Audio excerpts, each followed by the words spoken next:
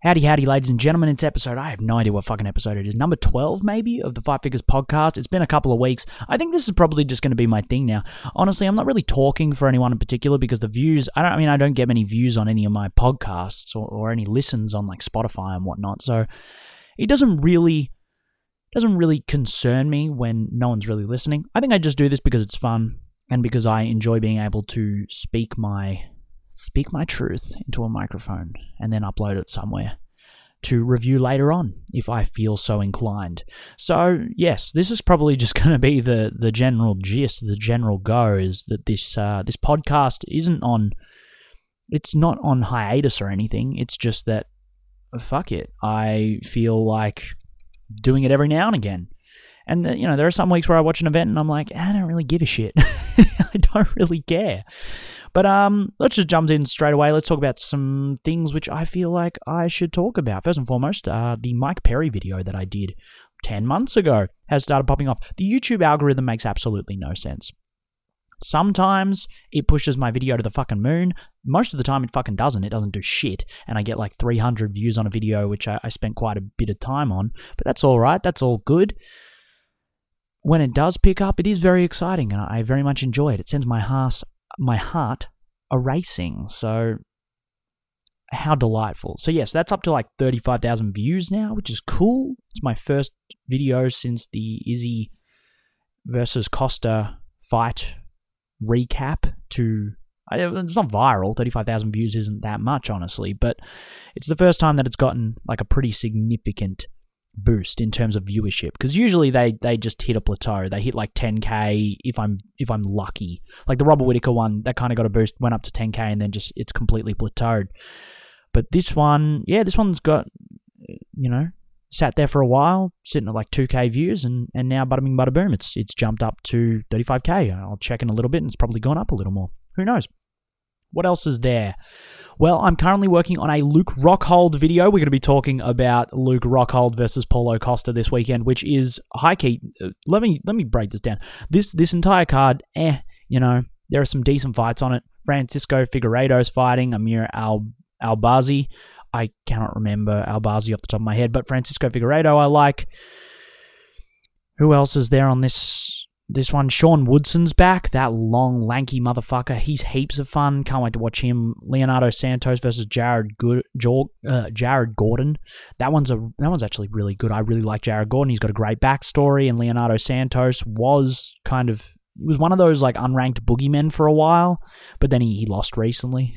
Who did he lose to again? Hold up. I'm bringing it up now. Oh yeah, he had two losses in a row. He lost via KO to Grant Dawson. I think he got tired. I think he got really tired in that fight. Oh, wait, that was the last second of the third round. What the fuck? Jesus, I misremembered that. And then, he lost to Clay Guida. That fight he got tired in. Guida just tired him out and ended up choking him out. Yeah, Leonardo Santos, we were kind of like, he might be a thing, but then he'd take years between fights. Like, he fought Kevin Lee back in 2015, beat him by TKO, then he didn't fight until October 2016, then he didn't fight until June 1st, 2019 versus Stevie Ray. He took, just under 3 years off between fighting Adriano Martins, I don't know, and Stevie Ray. Bro, what are you doing, man? I like him. He's a long, lanky motherfucker, and that should be a pretty good fight. And then Marcin Tybura is taking on Alexander Romanov. I don't care about Tybura, but I care about Romanov because he's fucking cool and he's got lat drops and shit. Yes, I like that. Yeah, the prelims and the early prelim card, not that sensational, but the main card, oh my god, I've actually built this up. Wait, hold on a minute. What the fuck? I'm just looking at this main card now. What is this main card? Why is Putilova and Yanan on the main card? I feel like there was another fight. There was another fight destined for this main card that I've completely forgotten about. Maybe it was the Romanov-Tybura card? I don't know. This is fucking weird. Anyway, but no, there's some good fights on this fucking card. Like, shit. But we'll talk about that in a second, Going back to why I brought this up. Yeah, I'm making a Luke Rockhold video. And I've just finished the script for it. I've only got 4 days to finish it before the actual fight, so I've pretty much only got 1 day to finish it. I haven't even started editing this. I haven't even recorded the goddamn voiceover. it's long. It's fucking long. Most of it's basically just talking about how Luke Rockhold irritates the shit out of me because he can't hit takedowns. He's one of those guys. He's like Brian Ortega. He has... In fact, fuck it. Brian Ortega's the perfect comparison to him because his stand-up is solid and he's got some power, but he's pretty one note. They're both pretty one note in terms of the stand-up, and they get hit too much for their own good. And then their real bread and butter, the shit that just hits, is their ground game, but they can't take motherfuckers down. And you watch Luke, I mean, even against David Branch, who it was very clear, I think, that he was a much stronger fighter then. He took a while to take him down at points. And, you know, he was working off of... I mean, he took him down in both rounds. He took him down with the body lock. Hit him with a lat drop in the first round, and then he hit him with... Like, he pulled out the right leg of Branch, and then he elevated him and twisted, and was able to get the takedown that way off of the double underhooks, which is his favorite takedown. But yeah, I don't know, just... Rewatching that fight, I was like, you know, that takedown looked a lot more difficult than it probably should have for you. And then against Jan Blachowicz, he looked so lost. Jan just blocked everything, was using underhooks perfectly, was underhooking the chin. It's one of my favorite things. I love it when people do that. When they put their forearm underneath the chin and they pull up, it hurts so much if you're the one shooting. And I think it's just very much underutilized because it's one of those things that makes guys go, oh, fuck you. It's one of those things. And I think Jan used it sensationally in the first round while he was defending the main takedown attempt. You know, it was like a 3-minute exchange where they were on the cage and Luke was trying to go for takedowns and he just couldn't get anything. I think he got Jan down like once properly, but Jan pretty much popped up immediately. So, yes, Luke Rockhold is... Yeah, he's conflicting, like Brian Ortega, because the stand-up is cool, but it's pretty one note, and then when he hits the ground, it's amazing, but he struggles to take guys there, and he only really gets guys there when they take him there. And it's like, bro, that is just not gonna stand up against guys who, well, when they know what you're gonna do. They're not gonna shoot on you, so it's frustrating. But yes, it's a cool video, and re-watching a bunch of Luke Rockhold's fights has made me go, fuck man, this Paulo Costa fight is going to slap. Someone's getting knocked the fuck out. Someone's getting finished. It could be either of them, or it could go to a really sloppy decision. I don't know. I don't really care, honestly, because I think it's going to be really entertaining regardless of what happens. So yeah, there's that. Also, how deep into this are we thus far? We are currently about nearly 8 minutes in, so not too bad. Jack Jenkins. So I recently did a video, not recently, like 4 months ago or something like that. I did a video on some Australian mixed martial arts prospects. Who did I mention? I mentioned Sean Etchell, who did make it into that road to UFC thing that they did before the UFC event. What was it, 275? The one between Glover Teixeira and Yuri Prohaska. Yes, that one took place in Singapore. And so what the UFC did was they did a road to UFC kind of tournament thingo. And they brought in a bunch of different fighters from Australasia and, you know, that kind of region around Singapore. And not just saying that Australasia isn't the only fucking area around Singapore. You know what I mean. Like, countries in the vicinity of Singapore. They brought in a bunch of fighters from there, and they did basically a contender series thing, but I haven't kept up with it. Have they actually brought in any of the people who won fights in that? I have no fucking clue. Anyway, Sean Etchell got an opportunity in that, and I did highlight him in that Australian prospects video. He lost. He lost in the first round, I think. So that's a bit disappointing. But, you know, someone's listening to me clearly, because this is my second pick now, because Jack Jenkins is being brought into Dana White's contender series, which is a bit frustrating because Jack Jenkins deserves to be paid appropriately, and if he wins his fight, he's going to be signed to a contract with the UFC, and it will be a 10-10 contract, just like Jack Della Maddalena. These guys going through Eternal, because Eternal has a contract with the UFC for UFC Fight Pass distribution, what I think ends up happening is that they just kind of get fed through the contender series just naturally. I mean, it hasn't happened to many guys. I'm trying to think who's been on Eternal. Yeah, it's been like Della Maddalena and Jack Jenkins now. Not many other guys, but yeah, I just feel like this is what they're going to be doing for the future. And I don't like that, because I don't like fighters on 10-10 contracts. But regardless, it's still exciting to see Jack Jenkins get an opportunity in the UFC. He deserves it. He's been fighting incredibly well recently. He actually did have a fight booked for an upcoming Eternal card, but that fight got cancelled. I don't know what the situation was. I don't know whether the fight got cancelled because the UFC reached out and Jack went to Eternal and said, I'm going to take this opportunity. Because I think his opponent, Justin Van Herden. Oh, he fights out of, what's it called? He fights out of Joe Lopez's gym with Alex, with Volkanovski. Shit, I didn't even realize that. Yeah, he's been rebooked with Khan Offley for that Eternal card. So yeah, I think what happened is Jack Jenkins got called up to the UFC, and so Eternal switched around the fights. And now Khan Offley, who's Jack Jenkins' teammate out of Absolute MMA, he will be fighting on that Eternal card against Justin, which is cool because Khan is fucking good. He's fucking good.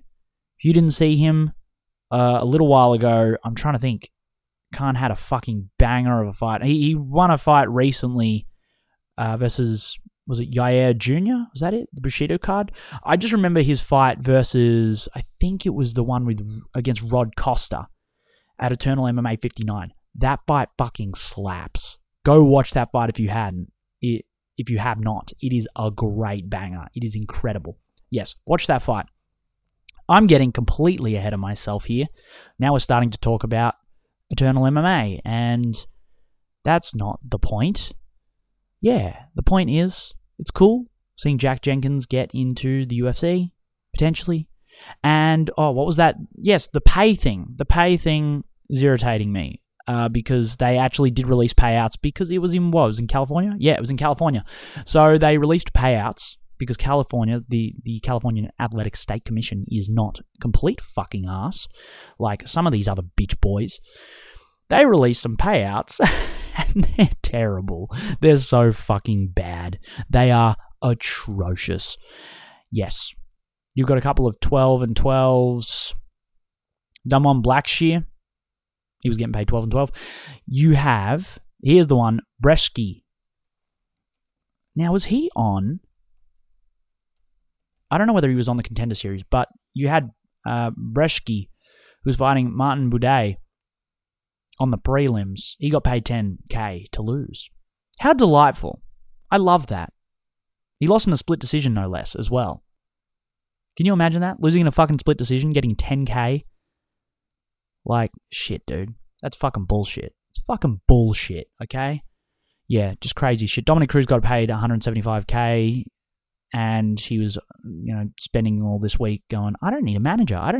It's like, bitch, you do need a fucking manager if you're only getting paid $175,000, and you have as many UFC fights as he does. How many fights does he have?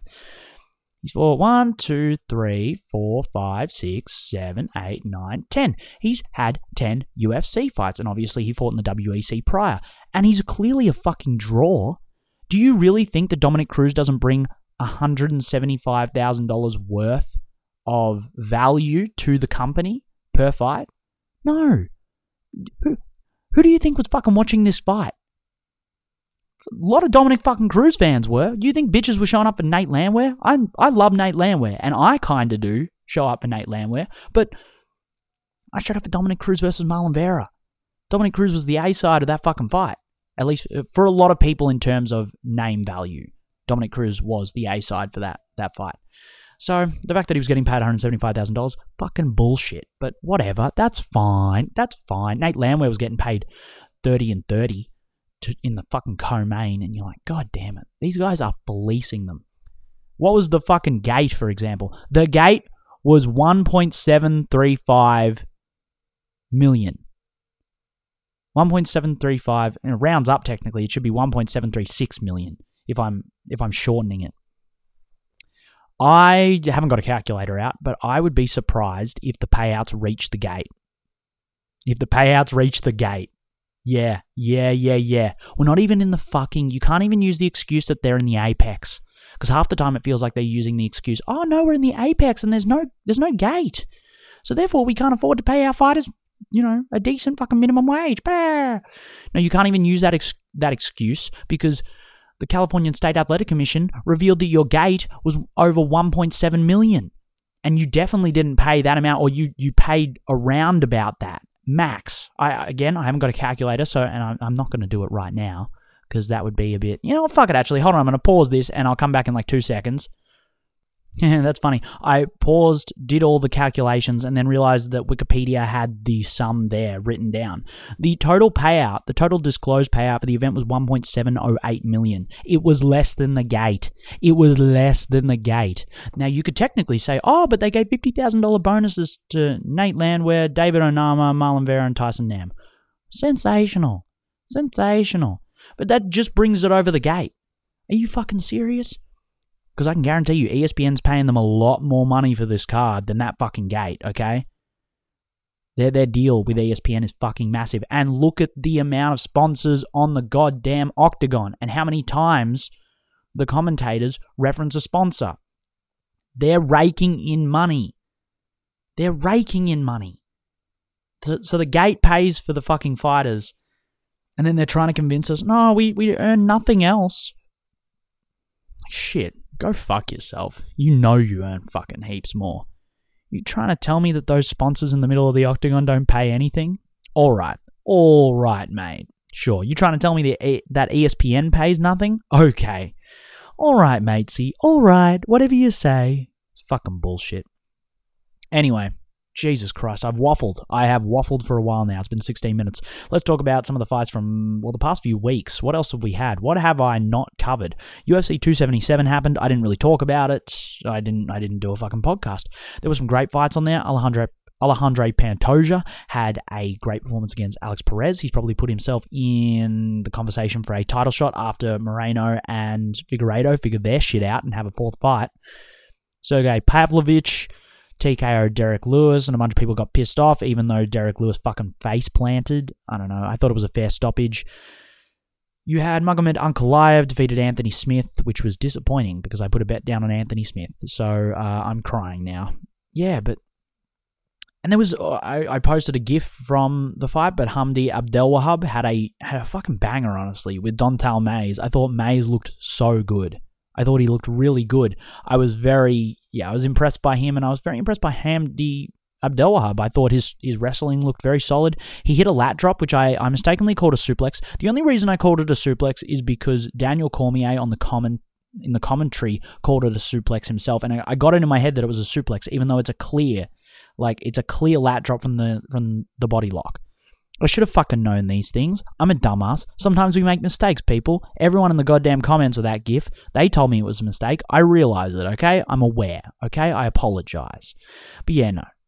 Hamdi Abdelwahab looked great in that fight. Yeah, that event was pretty decent. The main event was pretty solid. Amanda Nunes realized, hey, I can just use a check right hook. Was it a check right hook? It wasn't even a check right hook half the time. It was just a fucking solid counter right hook.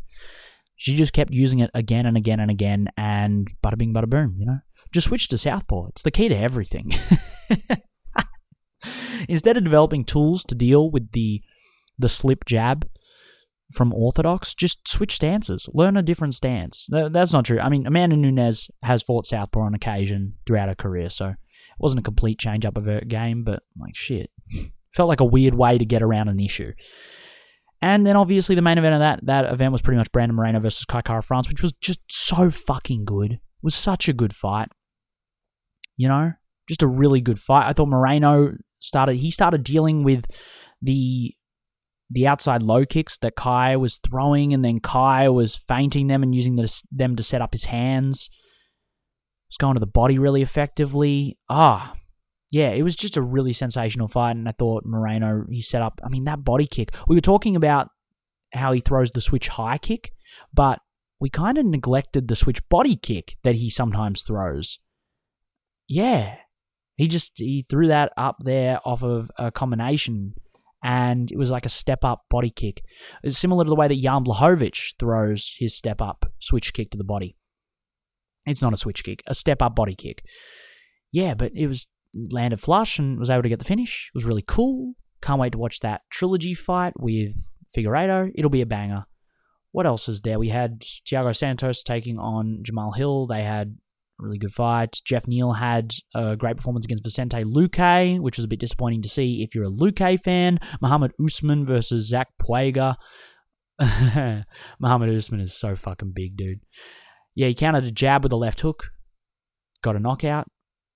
Dude, test that, man. Test that motherfucker. Sergey Spivak got a finish over Augusto Sakai. We love that. We love that. Terrence McKinney got a finish. I love Terrence McKinney. He will never have a boring fight ever. He's so cool. And then Sam Alvey. Oh, I tweeted about it, as did everyone in the MMA world. Sam Alvey got knocked out by, I can never remember his name, and because I haven't heard it for like at least the past 2 or 3 days, I will not be able to say it. Mikhail Lechchuk. Fuck, that was depressing.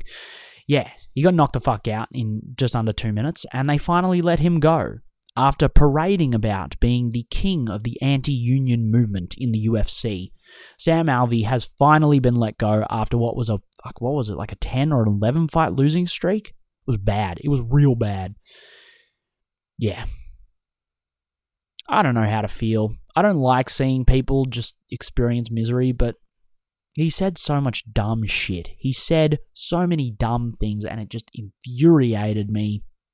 It infuriated a lot of people. So it's not really a you get what you deserve kind of thing, but it's like, well, it was irritating that they were keeping him around just because he was parading about going, no, the UFC's fine. The UFC pays us fine, and I can't have a union because that will reduce the amount that I can earn. It's like, that's a complete fundamental misunderstanding of how unions work. I need to make a video on this. I need to explain what a monopoly is. I need to explain what a monopsony is, because a lot of motherfuckers don't understand that. The problem is the UFC is effectively a monopoly and a monopsony. A monopsony is the opposite of a monopoly. A monopoly is where there is one person selling to a number of consumers, okay? So if there's one company that makes fucking chips and there are no competitors, then everyone has to buy off that single company, okay? And then that company effectively determines the entire market.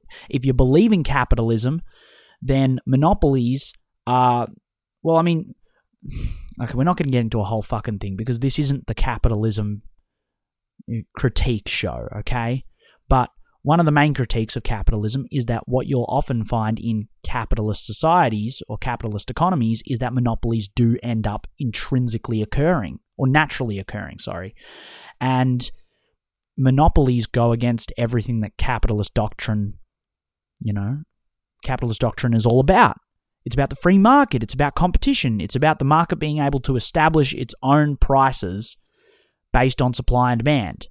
But if there's only one supplier, then they can completely rig the market, essentially. And they can either inflate or deflate the price of something to their own whim.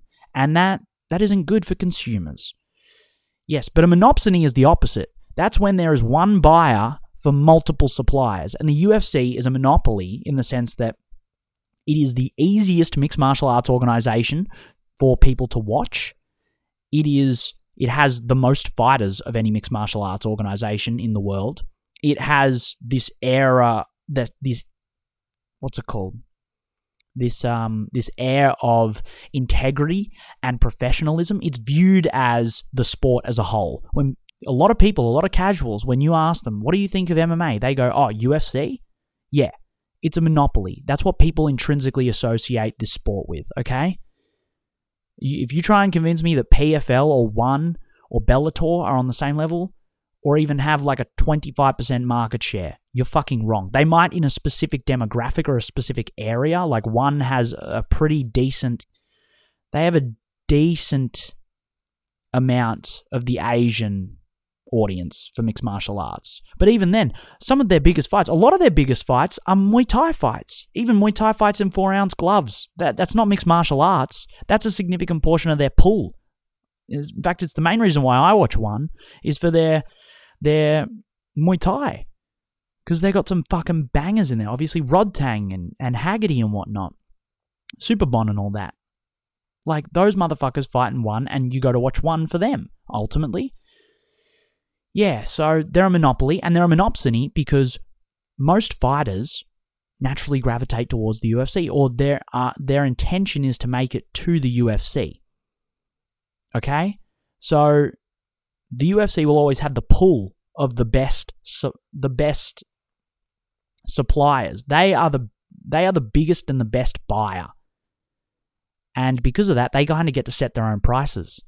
They get to set their own prices because, yes, PFL might be able to provide some competitive rates for a couple of fighters, but do you really think they can provide a competitive rate for every single UFC fighter? Do you really think that PFL and Bellator and ONE and all these organizations, that they can provide a competitive offer against the UFC for every single fighter? No. Most of these fighters, when they reach free agency, they don't reach free agency in the first place.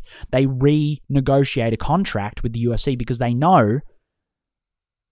they believe that they're likely to get a better contract out of the UFC than they will a different organization. And as such, the UFC is the most prolific and considered the best buyer of all these suppliers, their services. As such, they kind of get to determine whatever price they fucking want. They're like, oh, well, we'll pay you guys this amount. What, you're going to go to Bellator? You're not going to get as many eyes on you as you would in the UFC. You're not going to win a belt which people respect as much in the UFC. And fighters, they have a penchant for being obsessed with, with the historical nature of an achievement. They want to be the greatest of all time, which is reasonable enough. Like, you can't begrudge anyone for that. And so a lot of them will go to the UFC and get paid perhaps a little less because they want to win the UFC championship. They want to win the belt there because it's considered the height of the sport. It's where you get the most eyes on you. You know? Anyway, I've fucking waffled on about this shit for ages. That is completely beside the point. It's not beside the point, but yeah. That's why Sam Alvey's a fucking idiot. That's why you need collective bargaining. Because the UFC has all the power, and the only way that fighters get the leverage is if they band together, and then the middle class of fighter, they get a pay rise. The lower class of fighter, they get a huge pay rise. Not a huge pay rise, but, you know, right now, on the Contender Series contracts, they're getting brought in at 10 and 10, which is fucking bullshit. Dontal Mays, he came into the UFC on a 10 and 10 contract. He fought Cyril fucking Gane on a 10 and 10 contract. Now, Cyril Gane got one of his best highlights against Dontal Mays, at least in the early portion of his career. And believe me, the UFC got more than 10 grand worth of value out of that fucking highlight. Okay? 100%, I fucking guarantee it. So, you know, it's fucking bullshit, okay? And a collective bargaining agreement, a unionization effort, it would lift that minimum pay from 10 grand, maybe up to 20 and 20. Even 15 and 15 would be better. But it used to be 12 and 12 was the fucking minimum, and now it's gone down to 10 and 10. It's fucking bullshit. Okay, I've waffled on. All right, let's talk about this Cruz Vera card. Marlon Vera took on Dominic Cruz. Cruz, it reminds me of the TJ Dillashaw fight, because against TJ Dillashaw, the first 2 rounds, Dillashaw is essentially obsessed with the high kick. I think he got it into his head, and Dwayne Ludwig got it into TJ's head, that you're going to high kick this motherfucker, and it's going to be a brutal KO, and people are going to be like, oh my god, TJ Dillashaw is a gangster. And so TJ's coming out, and he's trying to set up his high kick. He's trying to set it up off of the straight right into the high kick, or the straight left into the high kick, whatever. And Dom, he was so much faster back then. And he was able to get his head offline, and even when he wasn't backed up to the fence that much in that fight, a lot of that fight was actually fought in the middle of the octagon. Whereas this fight, a lot more of it was fought with Dominic, his back to the cage, because he's just not as fast. He just wasn't as fast in this matchup as he has been in the past. Additionally, his chin's not as good as it used to be. Pedro Munoz knocked him down multiple times. Cody Garbrandt obviously knocked him down multiple times. And now Marlon Vera knocked him down. He knocked him down in the first round with a left hook, a counter left hook, as Dom was stepping in. That was a really nice shot. I liked that a lot. Heard him later on as well. I think he knocked him down in the 3rd round or something like that. I apologize. I can't remember exactly which round it was, but he hurt him again. And then he switched southpaw. He switched southpaw and threw the 1-2 into the high kick and was able to catch Dom as Dom was trying to slip in the direction of the kick. It was really nice. It was really nice. I mean, it wasn't nice for Dominic Cruz. If you're a fan of Dominic Cruz, it was pretty fucking sad. And you now look at Cruz and you go, you were talking about how your only intention right now as a fighter is to win the belt.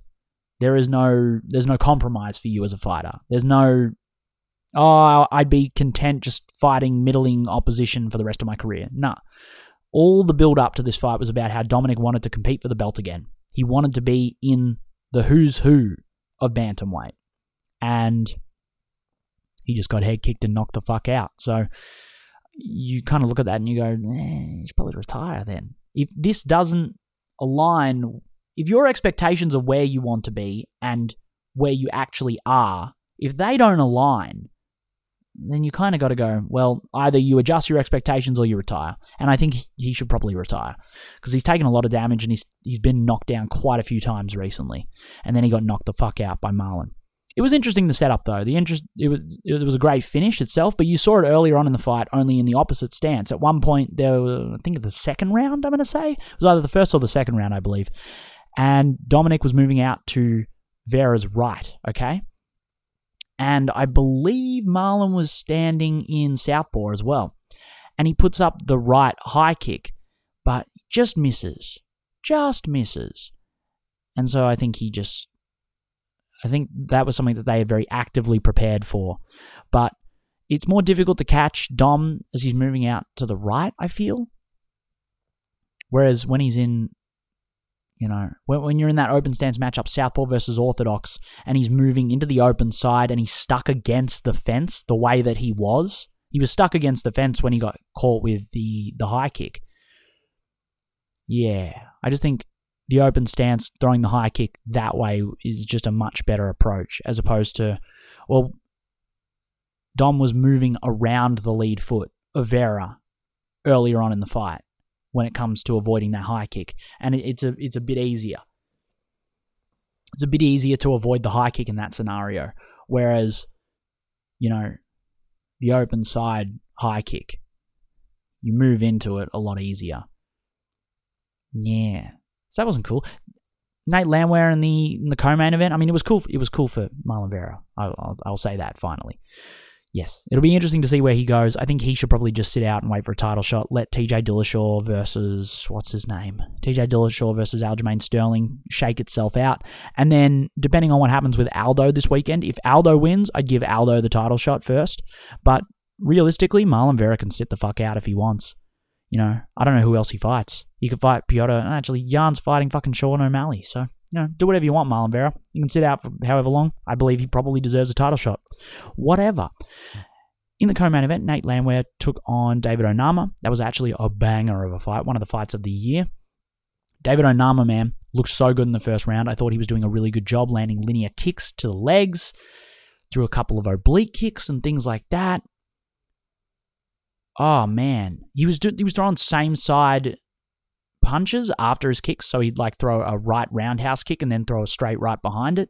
His jab looked really fucking snappy. I thought he looked great. I thought he looked sensational. And then he gassed.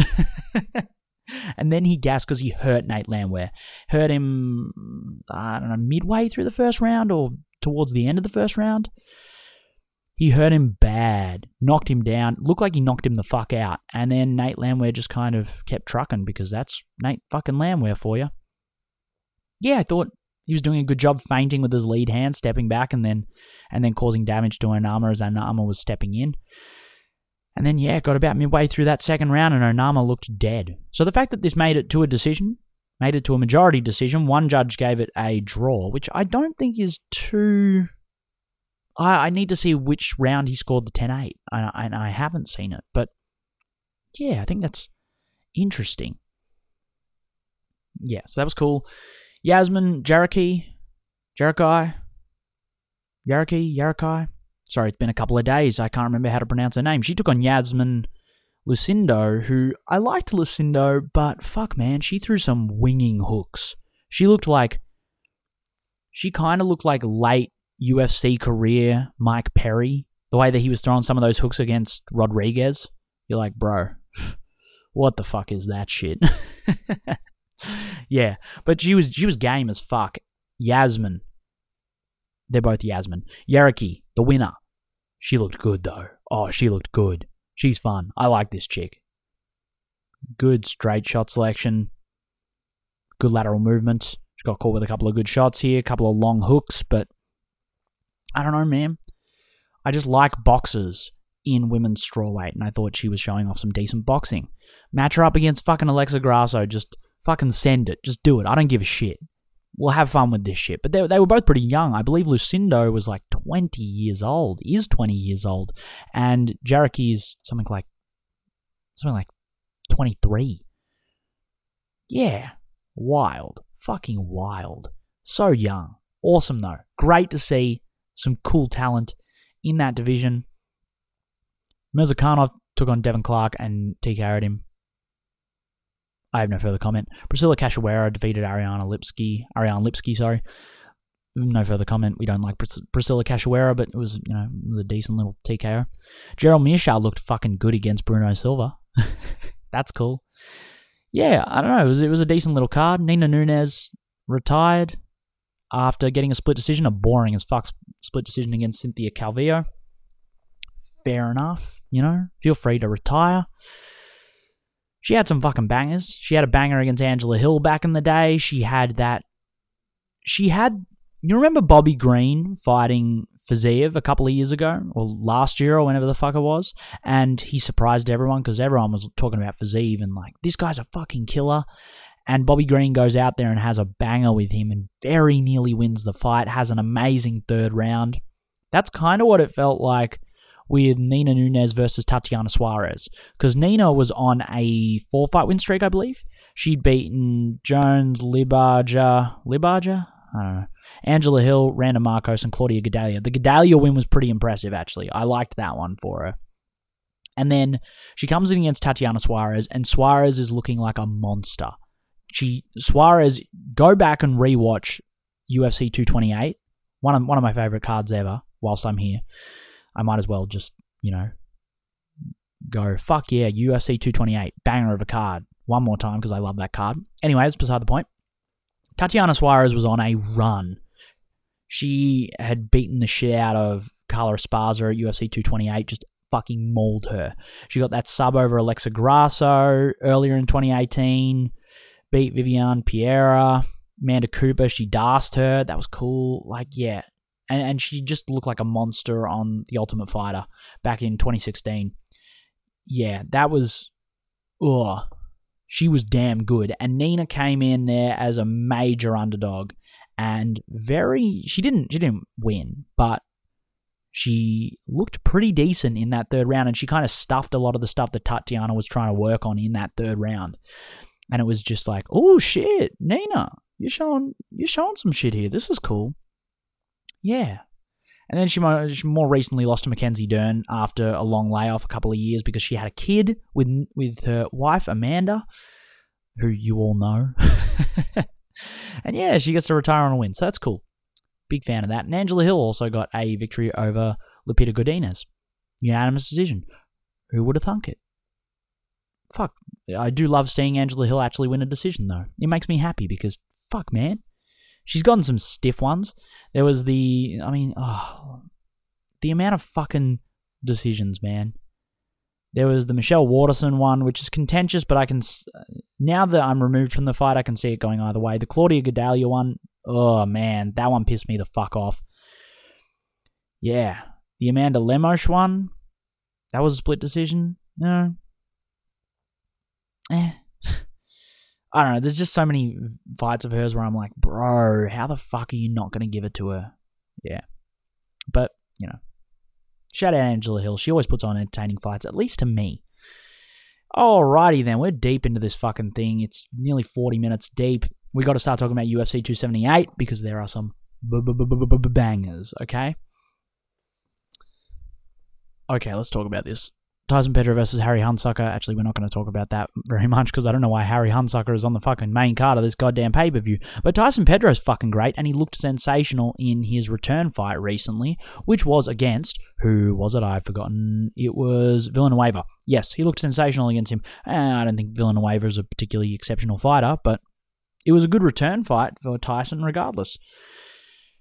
And he's been working with City Kickboxing quite a bit recently. I thought his jab feints looked a lot better. His hip feints, which we've never really seen hip feints out of Tyson before. He was using them against Villanueva. We've always known that his kicking game is really effective. Go back and watch that fight with Ovin St. Preux, a fight which I think Tyson should have won. He hurt Ovins multiple times, and he still lost that fight. It was very frustrating as a Tyson Pedro fan because you're like, damn, man, you were there. You had it. What the fuck, bro? But, yeah. Bit disappointing that instance. There have been a few times where it's like, I kind of expected more out of you, Tyson. But yeah, he had that major injury in the fight with Shogun. Fucked up his leg. Fucked up his knee. I can't remember exactly what the injury was. And then he rehabbed that for a while, and then it was still fucked up. Or he fucked up his MCL as well. So he was rehabbing for a long fucking time, like 3.5 years, something like that. And he finally came back recently against Villanueva, got the first round finish, and now he's taking on Harry Hunsucker, who was a bit of a banger. And he was coming down, I believe. I believe he fought at heavyweight, and he got knocked out by Tai. He's been knocked out by a few people. Harry Hunsucker. He's not... Look, this feels like a gimme fight. Essentially, it feels like a very entertaining fight on paper, but it feels like a gimme fight because, you know, Justin Taffer got the victory, got that head kick finish over Hunsucker back in 2021 in December of last year, and Tai was able to beat him in March of last year as well. So he really doesn't like Samoans. So that's cool. We will see though. Oh shit, you go back far enough and Hunsucker actually has a loss to Dontal Mays back in 2016 in Hard Rock MMA. How interesting. Wow. Yeah, so that should be entertaining at least, because Harry Hunsucker, you know, say what you will about him. I don't think he's the most technical fighter in the world, but fuck, there have been some entertaining fights with him. So I think that should be entertaining, and I think Tyson Pedro should get the victory there. But, you know. Now, Yanan, do I actually know her? Have I seen her fight before? She is on a 3-fight losing streak. Why is she fighting Pudilova on the main card? At least according to Wikipedia, this is the main card. Wikipedia might have it wrong. So if Wikipedia has it wrong and this isn't actually on the main card, then I apologize. But what the fuck is happening? Odd. Anyway, let's just... Fuck that. I like Lucia Pudilova. She had that banger with Irene Aldana back in the day, but... You know, she's also had some boring as fuck fights since then, so, you know, whatever. Let's talk about the 3 main fights on this card, because they are insane. Jose Aldo is taking on Merab Balashvili. Ugh. That's terrifying. This one and Paulo Costa versus Luke Rockhold, they scare me. As a fan of the fighters in question, or specific fighters, Luke Rockhold, I desperately want to beat Paulo Costa, and Jose Aldo, I desperately want to beat Merab Balashvili. A little bit of bias here. But it's hard fucking fights for both of them. Merab is one of those guys who I think a lot of people forget about when they're talking about the cream of the crop in the bantamweight division, because there are so many good fighters in the bantamweight division that are coming up or that have already established themselves. Merab is a fucking machine. That was most identifiable when he took on Marlon Moraes in Moraes' retirement fight, essentially, where Merab got knocked down in the first round, nearly got finished, got fucked up, high key, and then he was able to bring it around, and in the second round he was able to get the TKO on the ground. It was really impressive. Marlon gassed like a motherfucker, as per usual, but still, very impressive performance from Merab. And then, oh man, some of the scrambling and some of the speed that Merab showcased in that Cody Stamann fight against a really athletic guy in Cody Stamann. Cody is fast as fuck, and Merab was beating him to the punch so much of that contest. It was just really impressive. I was really impressed in that contest by Merab's tenacity. He's on a massive winning streak. He hasn't lost since back in 2018, and that was that guillotine. Was that Ricky Simone won that fight, And it's like, I think they called that a submission even though the fight had ended and Merab wasn't actually out or something like that. It was a weird finish. He also lost to Frankie Sayans back in the day on that Swanson Ortega card in 2017. I completely forgot that fight had happened. But he's got some good wins, man. He's got some decent wins on this little run here. The Casey Kenny win's really impressive. I still think pretty highly of Casey Kenny. He's a tricky southpaw to deal with who has a great left high kick and left body kick and a mean straight left and a good right hook. And Merab got him. It was nice. It was impressive. John Dodson, even though Dodson's on the downturn, still pretty dangerous. So, that's a pretty decent win regardless. Merab is the kind of motherfucker he's got a decent overhand right. He's fast as shit with the hands, got some good kicks. But yes, the tenacity with the takedown is going to be a bit of a problem for Aldo to deal with, particularly at this junction in his career. He's been able to, thinking back on it, who's he fought more recently? He's fought Marlon Vera, who's going to give him space, who works relatively slowly, who does take a bit of time to heat up. And then when Marlon had effectively heated up, going into that third round, Aldo took Marlon down for the entire time and essentially just sat in guard. And it was impressive because it's like, hey, cool, didn't realize you could do that, Aldo, but I guess you fucking can, huh? And then against Pedro Munoz, he can put on a decent pace, but it's nothing particularly crazy, And he had his low kicks taken away from him by Aldo because Aldo was checking the kick so effectively. So it's like, his main thing. I mean, he pushes the pace on guys, as he did against Jimmy Rivera, through those low kicks. And the fact that he had the low kicks taken away from him and, nullified meant that his pace was significantly reduced. So, yeah, Aldo didn't have to deal with a crazy pace in that fight just by virtue of his checking.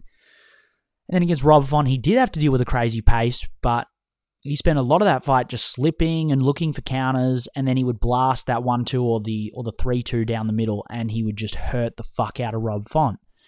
And there were points in that fight where he was able to kind of just sit on top and just do his thing on the ground because, he'd knocked Rob down. But yeah, he kind of, whilst he did have to deal with a guy who pushes a tremendous pace, he was also dealing with a guy who he had a clear power advantage over. So he could just push him back with a big shot, and it would create a bit of hesitation in Rob Font because Rob would get knocked the fuck out otherwise. So Aldo was kind of lucky in that fight just by virtue of his incredible power. I don't know if it's going to work against Merab Dvalishvili. Dvalishvili has a great chin. Has a great fucking chin, as we saw against Marlon Moraes. So we'll see. I just think it's going to be a very difficult fight for Jose. Expect to watch him feeding the single leg a lot and trying to push on the head. At his age, is he going to be, at his age and experience, with all the miles on him, is he going to be as quick at, feeding the single leg, getting the whizzer, and creating space like he used to against guys like Chad Mendez? Is he going to be able to do that as quickly as he used to? We'll see. I hope so, because I would love to see him fight for a championship. I would fucking adore that. But I think this is going to be a very difficult fight for him. I think on the feet, you got to be thinking that he's going to be looking for the left hook. He's got to be, left hook to the body is Aldo's money shot. And I think he can determine a lot of this fight just by virtue of his educated jab. I think Merab's going to struggle at landing one or two punches. Like the initial two punches in a combination, if you're an Aldo fan, you don't have to worry about too much. It's mainly going to be the shifting combination work from Merab as he steps forward with long exchanges. That's going to be where the issues lie, because as we all know, Aldo is really, really good fundamentally when it comes to his defense. He's got gorgeous slips. He's got incredible pivots. Watch that rematch with Frankie Edgar. His pivoting work in that fight is insanely good for mixed martial arts. Insanely good. But because of that commitment to defensive fundamentals, what often happens is he gets tired. He's slipping all the time. He's trying to avoid all these shots. He's keeping his hands moving. He's taking shots on the shoulders. He's rolling under strikes and coming out with counters himself. And when he throws counters, he doesn't hold back. He's throwing monstrous shots. So, yeah, Merab's going to keep him working with long combinations. And if you're an Aldo fan, you're hoping the left hook to the body is going to be able to slow Merab down. Merab's not going to be able to he's not going to be able to go to the calf kick effectively because Aldo's so good at checking those, and he's really good at checking thigh kicks as well. I mean, it's fucking Jose Aldo. He's really good at that. But yeah, I think if you're Aldo, you're playing a counter-striking game here. You're playing a counter-striking game, and you're looking for your rear hand uppercut into left hook. You're looking for your counter jab as well as Merab is coming forward. And when Merab gets fed the single leg, look for Aldo to land big shots on the break. If you're Merab, you're trying to look for those double legs. You're trying to create exchanges, and you're looking for elbows in the clinch.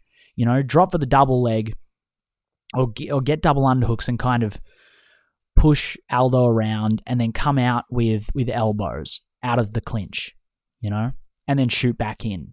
Kind of the Colby Covington approach. Shoot takedowns, separate to land some shots, whether they're elbows, punches, kicks, whatever, knees, and then shoot back in. Yeah, I think he should be working on I honestly think he should be working on the body lock primarily here. Get to the body lock and work off of that. Even if you don't get the takedown, you can stall pretty effectively there. I mean, Alexander Volkanovski had some success pushing Aldo up to the fence and just getting underhooks and working in the clinch in that range. He didn't really shoot for many takedowns. He didn't need to because Aldo's going to go balls to the wall to avoid those. Whereas I think he's a little more hesitant to just use all of his energy if it's double underhooks or it's over-under. In those ranges, he's going to bide his time and he's going to look for openings. Think of the first Chad Mendes fight.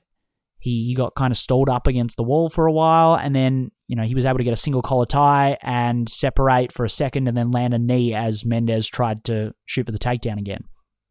So he's a little more calculating when you get into those body lock exchanges, and I think if I'm Merab, that's what I want. I want him to waste time, essentially, because Aldo's going to be at the disadvantage because it's almost guaranteed that he's not going to be throwing the kind of activity, the kind of volume that Merab's going to be throwing.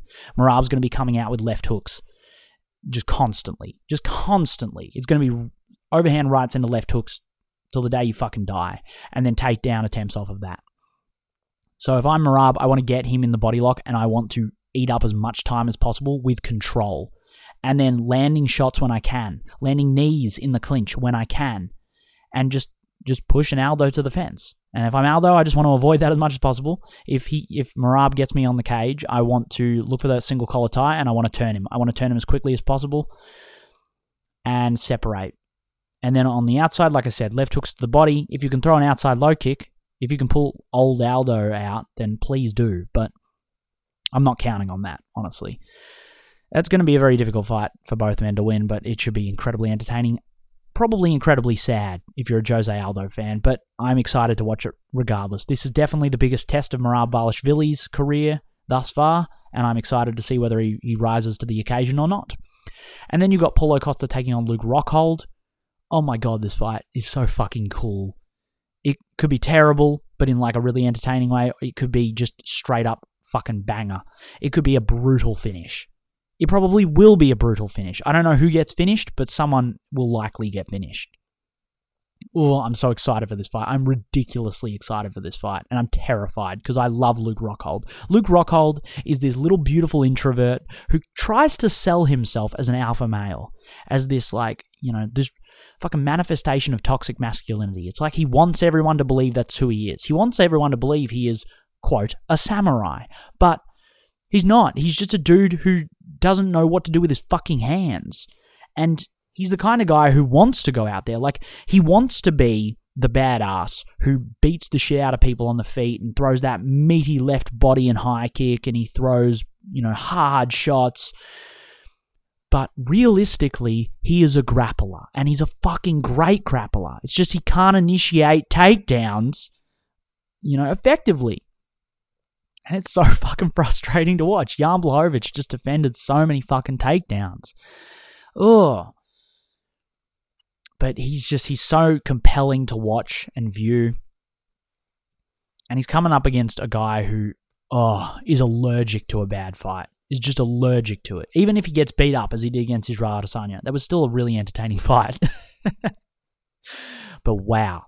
He's coming off of a banger with Marvin Vettori, a fight that he might, was pretty fucking close, but he also had a point deducted because of dumb fuck shit, like framing on the face with his fingers pointed out into the eye of Marvin Vettori. So Jason Herzog just said, "Fuck you, I warned you," and deducted him a point. And I'm like, yeah, fair enough. You shouldn't be framing with your fucking fingers pointed out, with your dumbass, you fucking idiot.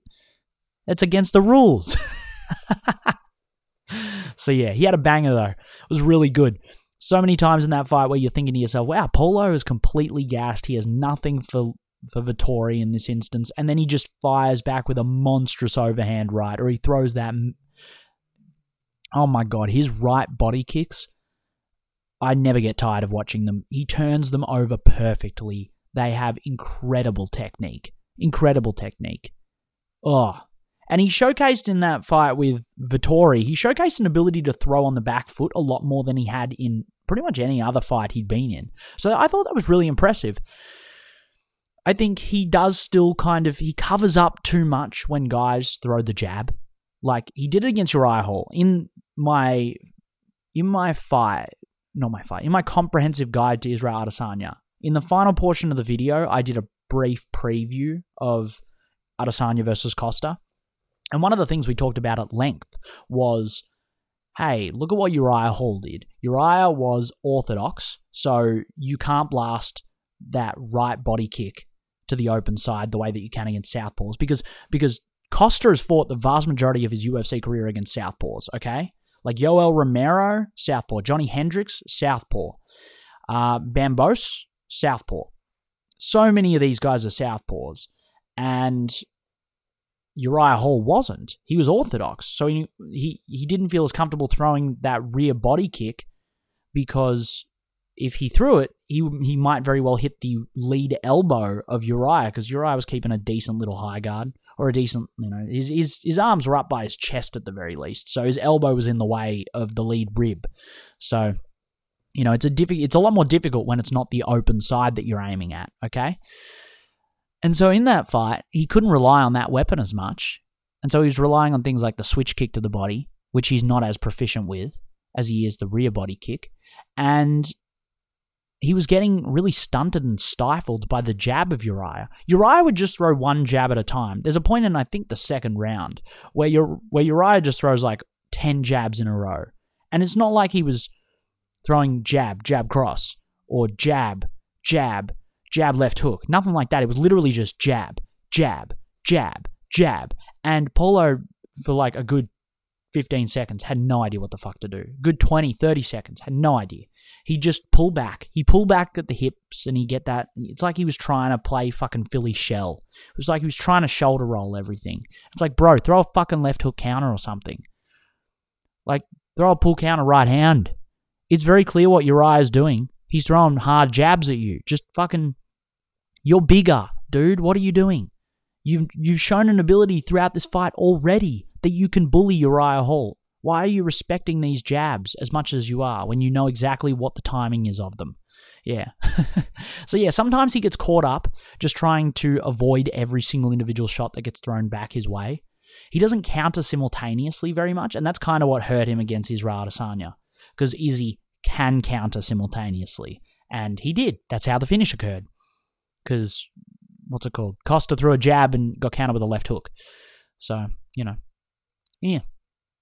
If I'm Luke Rockhold, what I'm hoping, as a fan of Luke Rockhold, is that his striking has improved and his jab has improved. I thought his jab looked a bit better against Yoel Romero than it had in previous fights, but then against Jan Blachowicz, you didn't really see that. So, It's also worth noting, against Romero, that's a southpaw versus southpaw matchup, so the jab works a bit better, whereas in southpaw orthodox, the jab is it's a bit weird. A lot of people in the open stance matchup, they prefer the rear hand because it doesn't have anything blocking it.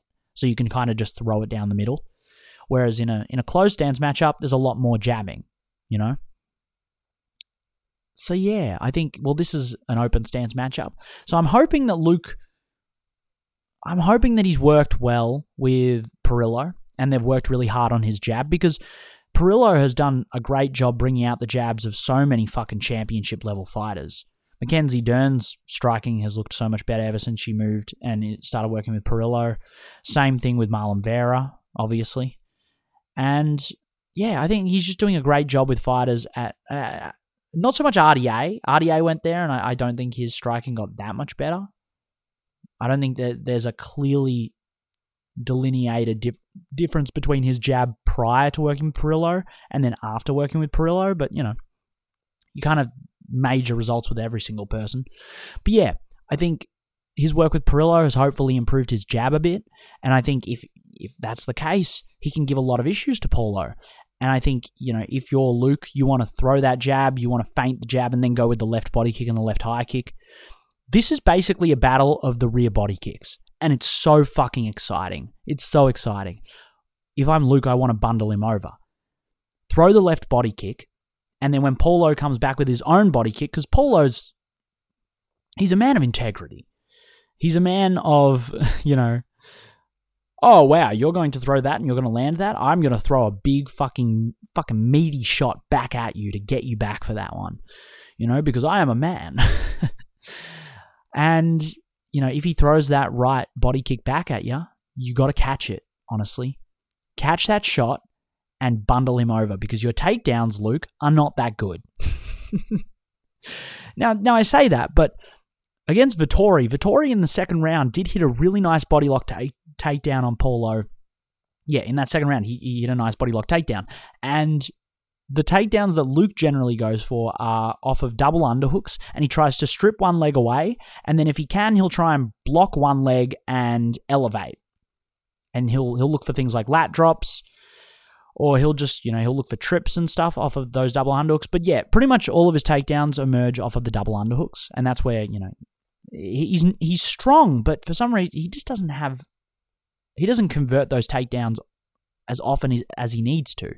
But, Vettori had some success with the body lock takedowns against Paulo, so maybe that's the approach. Maybe he does go back to the well and use what he's familiar with in this scenario, because it has been successful with Costa before. But yeah, I think if Luke gets any opportunity to play on the ground with Paulo, even though Paulo's his Brazilian Jiu-Jitsu is legit, I don't give a shit. You go to the ground, Luke. Go to the fucking ground. Because if he gets backed up in this fight, you know what you're going to see from Paulo Costa. If Luke at any point ends up with his back to the cage, oh God, it's going to be left hooks to the body, right hooks to the... Paulo can throw both hooks to the body. He'll throw that left hook to the body, straight right, come up with the left hook, and then he'll fucking mash you with that rear hand uppercut. Fucking... He got that rear hand uppercut on Johnny Hendricks a couple of times, and every time you're like, Jesus Christ, that was a bit rude, dude. What the fuck? It felt mean. It felt really, really rude. So yeah, I think Luke cannot get backed up. He cannot get backed up. Push kicks could be quite effective. Don't throw the inside low kicks naked, Luke, for the love of Christ. Because Paulo's, even when he was tired against Vettori, he was throwing these monstrous overhand rights and these monstrous straight rights, and he was cracking Vettori. In the fourth and the fifth rounds as well. It wasn't just like first and second rounds. When he was tired in the fourth and the fifth rounds, he's throwing these massive counter shots. And all I'm thinking of while watching that is, I can see third round, Luke Rockhold throws a naked inside low kick. And because it's an open stance matchup, you have to move further to land the inside low kick. If you're in a close stance matchup and you throw an outside low kick to the lead leg, you don't have to travel very far because the leg's right in front of you. It's right in front of the leg that you're kicking with. But if you throw an inside low kick to the lead leg in an open stance matchup, you have to turn your hip over a little further. You have to throw for a little bit longer, and that extra quarter of a second is perhaps just enough time for Paulo Costa to take your fucking head off. And I am scared. I am very scared about that as a Luke Rockhold fan. So yeah, I think this fight has opportunities for both men to win.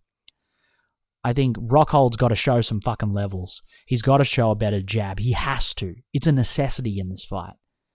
And for the love of God, Luke, sometimes he throws that straight right and he falls forward, he shifts forward. But it's not like, it's like old school Dustin Poirier. You remember how Poirier used to throw the straight left and then fall forward into orthodox and then throw the right? But he did it like, he'd do it kind of like Derek Brunson. He'd fall forward. It wasn't a calculated movement where his feet are under him at all times.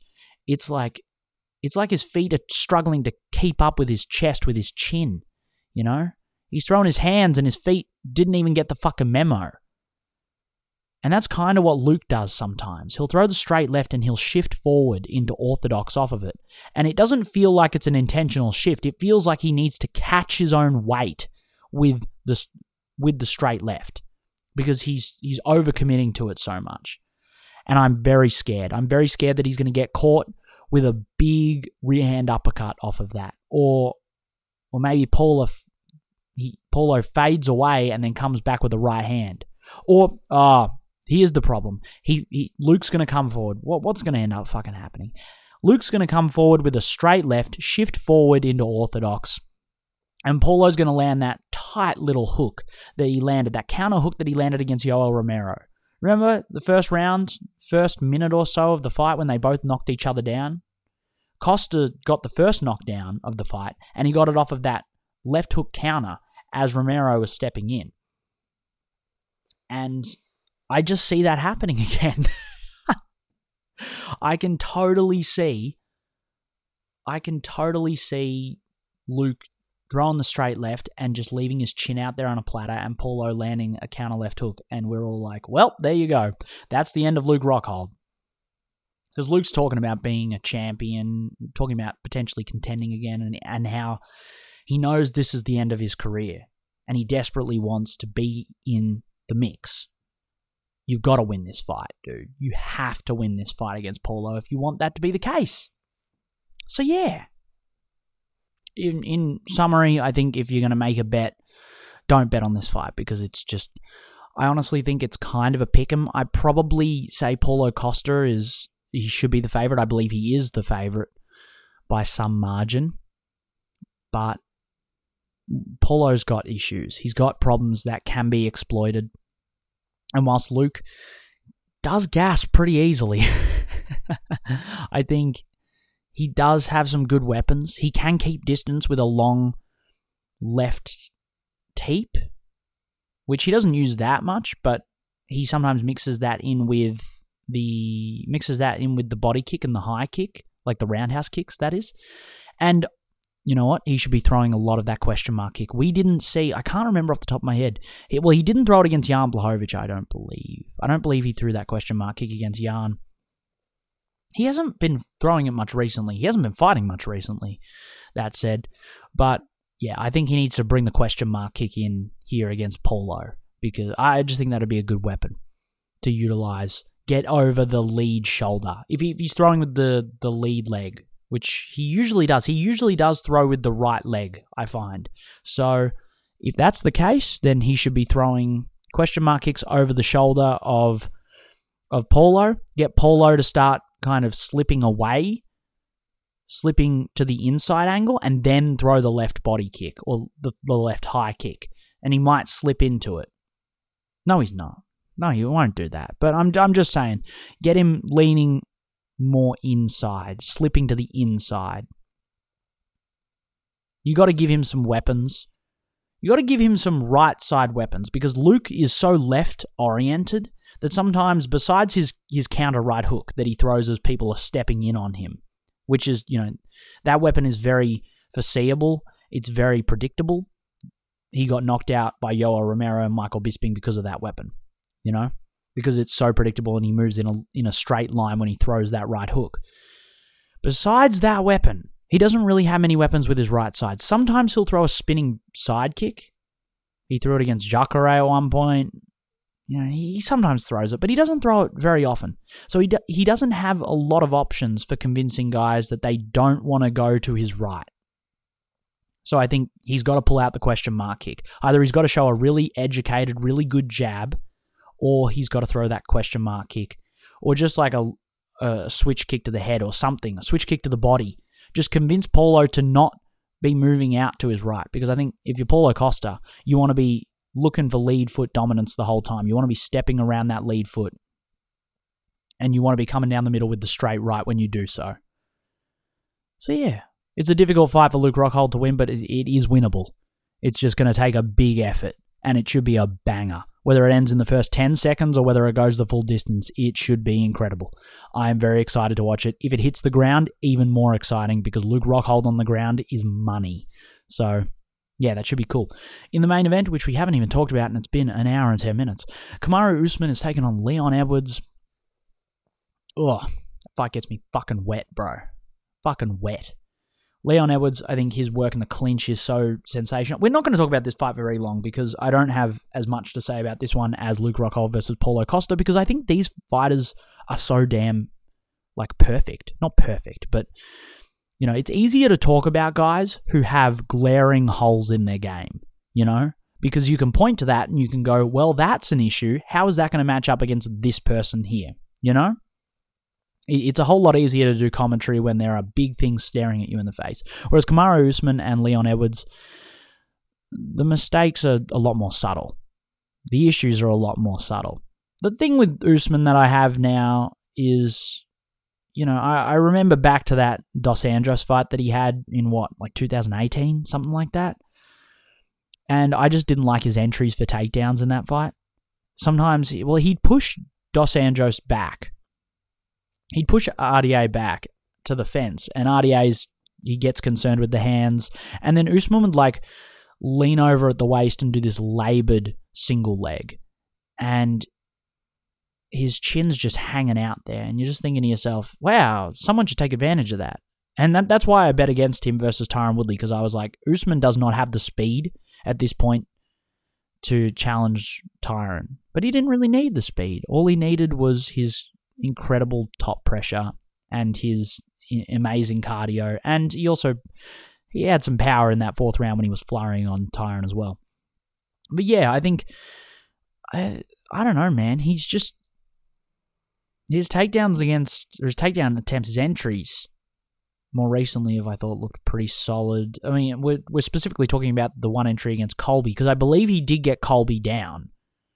Some people classify it as a takedown. I don't think the UFC officially recognizes that as a takedown, what Kamaru got on Colby in their rematch. But it was pretty fucking close, and I thought the entry itself was really good. So, I think... And Kamaru's got really good reactive takedowns as well. Go back and watch the Masvidal fight. If you go back to the first round, there's one instance where Masvidal, goes for... what is it? I think it's like a left hook straight right or something like that, or throws a right hand, and Usman is in on the hips real quick. Masvidal is able to stave off the takedown, yes, but Usman is there and he's on him so quickly. So yeah, I remember back in that RDA fight thinking, his takedowns, he's too old, his knees are rickety at this point. He's not able to shoot as effectively as he used to, but he's still fast as fuck. He's still fast. He's getting older now. I'm trying to think, how old is Kamaru Usman? He is now 35, which isn't too bad for welterweight, but it's getting up there. A few more years and he's definitely retiring, I'd say. But yeah, I think his speed is still there. And I mean, he's going to need all of it because, fuck, man, the speed of Leon Edwards can be really impressive. Leon is a fucking sensational fighter. Great distance management, sensational jabs from both stances. The body kicking, so sexy. We love a good body kicker. That's why we're so excited for Luke Rockhold versus Paulo Costa, baby. Yeah, he's got great body kicking from both stances. His outside low kicking from orthodox is really good. I think it's just going to be interesting to watch the battle of the jabs, at least early on, because I think Kamaru takes a little bit longer to get his timing with the jab, whereas I think Leon's a little bit more on it from the get-go. But I think it's going to be interesting because a lot of the striking success look at the Gilbert Burns fight for Usman. His fadeaway stuff really started to come alive in the second and the third rounds. And then, he knocked down Burns with a jab. His jab started really coming alive in those rounds as well. Whereas initially he just didn't have the timing down and he threw a jab and Burns came over the top with an overhand right, hurt him, nearly finished the fight, or it looked like it was close. Looked like initially. But, Usman recovered pretty quickly. It was pretty impressive, honestly, his recovery time. Yeah, so I think it takes him a little bit to get going in that regard with his jab and the timing on his fadeaway right hand, or his fadeaway left hand. He can stand in both orthodox and southpaw. But once he gets going, he's pretty fucking dangerous. I think if you're Leon Edwards, keep doing what you're doing in terms of the clinch work, because whilst Usman is a monster, he's fucking massive, he's powerful as shit, Leon Edwards, his elbows out of the clinch, his knees in the clinch, whoa, they're fucking good. They're good. And to be honest with you, Kamaru is getting older. And he has talked about repeatedly the frailty of his knees. So I'm thinking, if you get in the clinch with him and you get a hard whizzer and you get bicep control on the opposite side, you can shoot those knees. And Leon might very well be confident doing so because he believes he can stave off the takedown. He can land that knee and then he can shoot an underhook quickly and he can prevent Usman dropping down effectively and capitalizing on those knees or, on those elbows. I think this is a really tight fight. I think once it hits the 4th and the 5th rounds, I think we'll start to favour Usman if it makes it that long. I think if you're Leon, you have to win the first 3 rounds. Or you've got to win the first 2 rounds and then hope on taking the 4th or the 5th. Because, Usman's really good going long. He's got sensational cardio. He's always had sensational cardio. His jab's great. He can rely on his fundamentals. And he can rely on fundamentals at range. Whereas Leon, as the fight goes on, the hand starts slipping a little more. He relies on the clinch a little more, and I just don't think it's going to be as reliable for him in this context because Usman is really strong.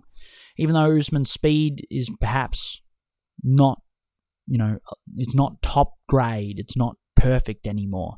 He's still strong as fuck, and if you enter the clinch with him in those 4th and the 5th rounds and you're a little bit lazy, you're going to be eating shots. And then on the outside, I think he's going to really start working. He's going to be working his double jab cross in those 4th and the 5th rounds and causing some issues for Leon then. So yeah, if I'm Leon, I got to win the first 2 rounds on activity and then maybe I can take the 3rd round off and then come back in the 4th. But yeah, you got to work. You got to work hard. He's got to work for long body kicks as well, long push kicks to the stomach and the sternum. Got to maintain the distance against Usman because I believe Leon would have a greater range. Leon Edwards' reach, we're going to look this up. 74 inches, apparently, 188 centimeters, versus Kamaru Usman. So 74 inches versus 76 inches. Well, fuck. All right, well, there you go. According to a very simple Google search, Usman actually has he has the reach advantage. So I think, but Leon Edwards has really fucking long legs. Israel Adesanya was saying this on his YouTube channel this week. They've got to start measuring reach for legs because it is a factor. It's a very significant factor in a fight. I think, based purely off of the images in my head, I think Leon Edwards has longer legs. And I think he's been using long push kicks from both the rear and the lead sides, both southpaw and orthodox. He's been using them a lot more frequently recently and having a lot more success with them recently. And using them to set up his body kicks, his roundhouse body kicks as well. So, I think those are the kinds of things he should be opting for. He should be jabbing and trying to time Usman early when Usman's perhaps a little bit, he's trying to work out his own timing. And then as the fight goes a little longer, that's when you start seeing a lot more of the long push kicks, longer, rangier shit. That's just my opinion though. And then obviously if it gets in tight, land elbows. You've got to land elbows. And avoid getting put on your fucking back. I can see Usman trying to clinch and getting an underhook on one side and trying to control the other wrist. And just trying to mitigate damage. Just trying to rack up control time and mitigate damage from Leon. Because Leon's going to want to break, and on the break, land elbows, land knees, do those kinds of things. And he's going to want to get his knee out and be able to knee consistently. So I can see Edwards just flattening him against the cage. Not Edwards. I can see Usman flattening Edwards against the cage and just keeping him there as long as he possibly can. Working. Honestly, fuck it. Bring back the foot stomps. They're hikey a decent little weapon to avoid getting an exchange broken up. Just use them, honestly. If I'm Usman, I want to fight. If I'm in the clinch, I want to fight in a very conservative way. And if we're on the outside, I'm showing my jab, feinting a jab, and then I'm pulling away and landing counter right hands over the top or counter straights. I think fadeaway straight rights will be the key for Usman in this fight, as well as things like outside low kicks. As when Edwards is in orthodox, that is. Not as many low kicks if it's southpaw versus orthodox, but if they're both in orthodox, because they'll switch a bit, I believe. If they're both in orthodox or they're both in southpaw, then I think Usman should be throwing outside low kicks. Same with Edwards, I guess, I don't think either of them will really check that much, but we'll see. Yeah, that's a really great fight. Honestly, I have no idea who will win that one. I think Leon Edwards is so fucking good. He's so fucking good. His fight with RDA is incredible. He is so impressive in that fight. Same thing with Usman, I guess. Usman looked really good in his fight with RDA. RDA just does that for these top-class welterweight contenders. But, yeah. I think Leon Edwards, he can very much win the belt. I think he's very deserving of fighting for the belt. So I think this will be a sensational rematch. Can't wait to watch it. Yes. Yeah. What the fuck else is going on this weekend or this week? We've got an LFA card. We've got a KSW card, which actually looks kind of good. There's a PFL card. Kill. There's also a Contender Series card, which is on... Well, it was on the other day. I missed it. I'm a fucking idiot. On that PFL card, there's actually a couple of decent little fights here, I believe. I'm so confused. It looks really weird and confusing on Tapology, the order of this event. Chris Wade's fighting Brendan Loughnane.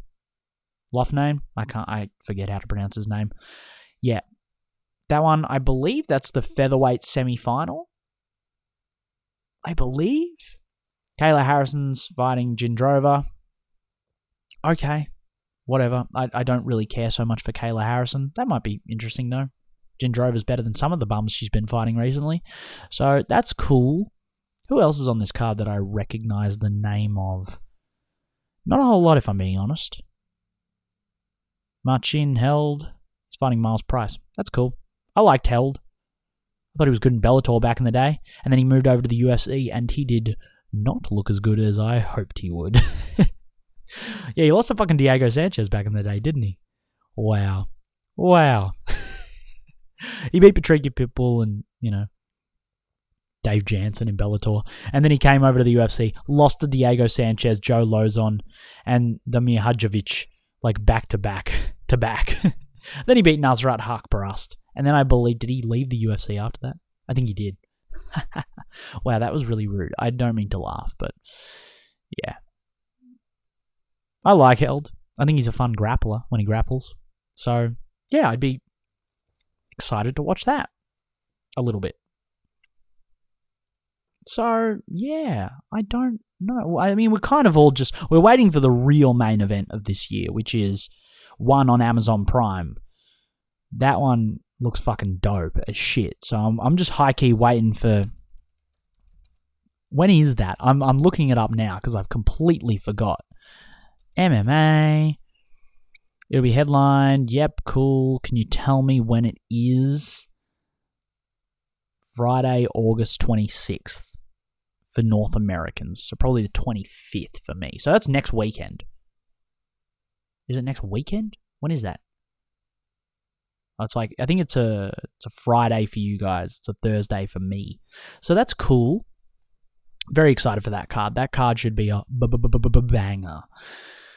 So yes, we'll probably talk about that next week if I actually do a podcast. If I don't do a podcast, well, sorry guys. Sorry bitches. Deal with this shit. You know? It is what it is. But, yeah. I'll catch you on the flip side. I'm sorry the vast majority of this podcast was either me talking about capitalism and the difference between monopolies and monopsonies, and then the other half was just talking about Luke Rockhold versus Paulo Costa and how fucking terrified I am of that fight for Luke Rockhold. So, yeah. But that's what it is. Luke Rockhold fanboy here. What can I say? Anyway, I'll catch you next time. Bye, bitches.